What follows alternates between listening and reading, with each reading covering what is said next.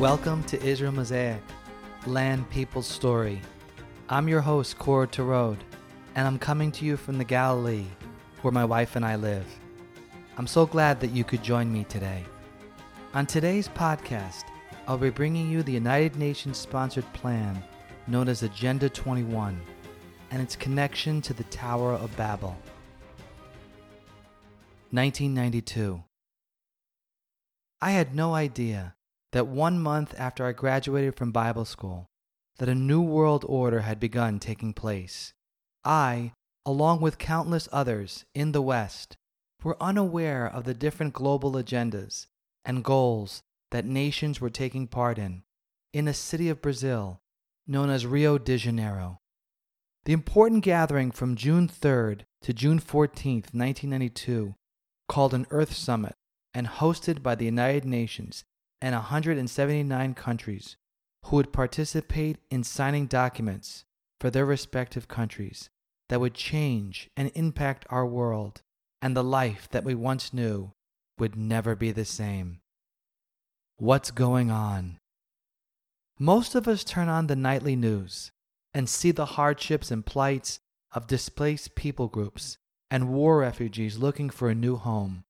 Then we drive around our communities and experience the rise of gas and food prices, the unpredictableness of the stock market, witnessing strange weather patterns unlike the ones you once knew growing up, and it all leaves you wondering whatever happened to our planet. It's hard to put a finger on the pulse of the underlying root when the only thing we see are the many different, seemingly disconnected symptoms.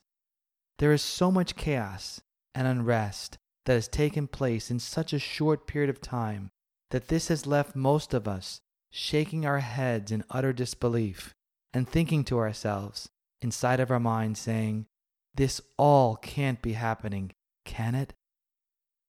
179 nations. The many nations that attended the Earth Summit back in 1992 were a part of a symposium called Agenda 21. 21 stands for the 21st century, and the agenda is an inventory control of this new world order. The summit in Rio de Janeiro, Brazil, addressed many issues. They included the revision and alteration of all land, all water, all minerals, all plants, all animals, all construction, all means of production, all energy, all food, all information, and all human beings. At first glance, the United Nations plan and agenda sounds exciting, innovative, and restorative for a planet in grave danger.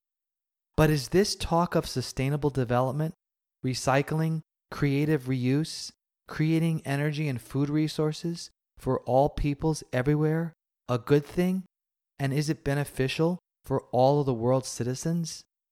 The answer to this question is a resounding no. What has happened instead to our world since 1992 is that global populations have moved into the city centers and concentrated areas, away and removed from the rural countryside. We are witnessing this phenomenon right now with the onset of the Ukrainian refugee crisis and the growing number of people trying to cross the United States border from Mexico. The will of global governments is that they want to maintain their power indefinitely and exert their control centrally. In a recent article by a political scientist and writer named Ivan Wecke, he gives a working definition of the Great Reset. He says, "The Great Reset is the global elite's plan to instate a communist world order by abolishing private property while using COVID-19 to solve overpopulation and enslaving what remains of humanity with vaccines." The global plan, called the Great Reset by the World Economic Forum, and Agenda 21 set into motion by the United Nations, have become essentially a marriage and a partnership with the same goals and ideals for the planet. This union happened in June of 2019. The United Nations Forum Partnership was signed in a meeting held at the United Nations headquarters in New York City between UN Secretary General Antonio Guterres and World Economic Founder and Executive Chairman Klaus Schwab to accelerate the implementation of the 2030 Agenda for Sustainable Development. The partnership identified 6 areas of focus.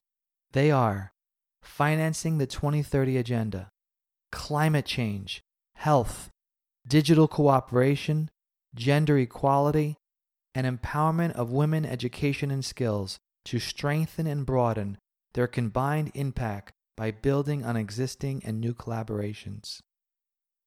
The 3 pillars.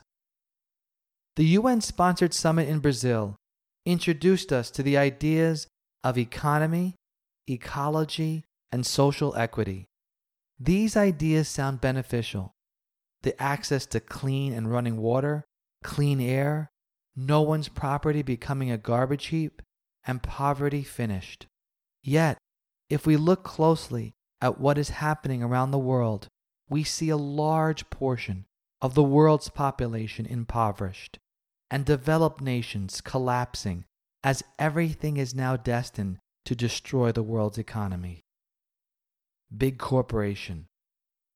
A few powerful companies like Amazon, Walmart, and Apple are taking over and putting small companies out of business. What we are witnessing in our lifetime is that the major corporations of the world want full movement of their workers without borders or boundaries, so they can move their goods through without regulations and reduce wages for their employees. Corporations are exploiting populations, wanting control so that the people can be under surveillance and micromanaged. The pillars of equity, economy, and ecology that were designed in Rio de Janeiro in 1992 usher in complete control for the technocrats and big corporations, and the only ones who are imbalanced and are suffering are the rest of humanity. Big media and big education. Over the last 2 years, the COVID crisis has taught me that the world has been under a global indoctrination from pre-K to postgraduate school, and almost all major media outlets in the United States are owned by 2 major corporations, BlackRock and Vanguard. Endless false narratives, censorship, and misinformation have been perpetrated by the media, causing global mass confusion, which has led to strengthening and fortifying the globalists' ultimate agenda of totalitarian control. What can citizens do around the world? We can educate our families, communities, and question the information we listen, watch, and receive on a daily basis. The Bible tells us the race is not for the swift, nor the battle to the strong. Nexus Israel Virtual Summit 2022. On March 30th, a virtual event presented by Hebrew University in Jerusalem and organized by the American Friends of the Hebrew University went to the internet world. It was filled with well-known entrepreneurs, business leaders, and innovators who shared their thoughts and insights about technological advances in sustainability emerging from Israel's startup culture. Some of the topics that were discussed resembled the same issues first brought in Rio de Janeiro in 1992. They were the future of food, a call to action for the planet, clean water accessibility, sanitation, and climate change. This forum on the planet was presented by Jane Goodall, United Nations Messenger of Peace and founder. The seminar's keynote speaker was led by Klaus Schwab's advisor, Israeli historian, and best-selling author and professor at Hebrew University, Yuval Harari. His lecture was on artificial intelligence and technology, public policy, sustainability, and the future of work. These New World agendas on sustainable living sound promising, yet the prices of groceries in Israel are at an all-time high, and the cost of buying land is the second highest in the entire world. the UN Climate Change Conference. In 2021, at a UN Climate Change Conference in Scotland, Bill Gates and the leaders of Israel agreed to work together in a climate change innovation agreement. Since then, Israel's skies and the rest of the world's skies, without many of its citizens knowing, have become increasingly blanketed with a white film-like layer of unnatural cloud cover sprayed from planes, drones, and toxic chemicals dispersed from the ground. These harmful, man-made clouds are always in the Earth's stratosphere, high above the real clouds in the areas near the sun. These sprays contain silver iodide, sulfates, and aerosols, and have greatly affected the health and well-being of Israel's citizens and the citizens of the world. What is being done in the name of climate change, unbeknownst to most of the world's population, is nothing short of a crime. The late United States President Lyndon B. Johnson knew that the harnessing of this weather modification system was incredibly powerful. Back in the 1960s, he said, "He who controls the weather controls the world." In an article by The Guardian entitled "At War Over Geoengineering," February 2012, it says that although it seems far-fetched, the weather has been weaponized. 4 countries have the capability, through technology, to regularly alter the weather for the military, which are tied to secondary objectives that include demographic, energy, and agricultural resource management. These countries who possess this power are the once mighty superpowers of the United States and Russia, the global giant China, and one of the smallest nations on earth, Israel. A return to Babel. What the citizens of the world are experiencing on our planet and its molding into a one-world government is nothing new. Ever since Adam and Eve were thrown out of the Garden of Eden, Lucifer has been trying to influence the minds of mankind into setting up a world which he is not only the prince of the power of the air, but the supreme ruler on earth. In Genesis 11, we find the whole earth speaking the same language and vocabulary. In verse 4 we read, "Come, let us build ourselves a city, with a tower that reaches to the heavens, so that we may make a name for ourselves. Otherwise, we will be scattered over the face of the whole earth." God, who is not pleased with the world now, was not pleased with the world then. He said in verse 7, "Come, let us go down there and confuse their language, so that they will not understand one another's speech." Mankind suddenly found themselves speaking different languages and meeting at a tower whose root word meant to babble. The world has never been the same, and now mankind once again wants to reach immortality and recreate a counterfeit utopia and a Garden of Eden-like existence on earth without a sovereign God, who they now have deemed to be themselves.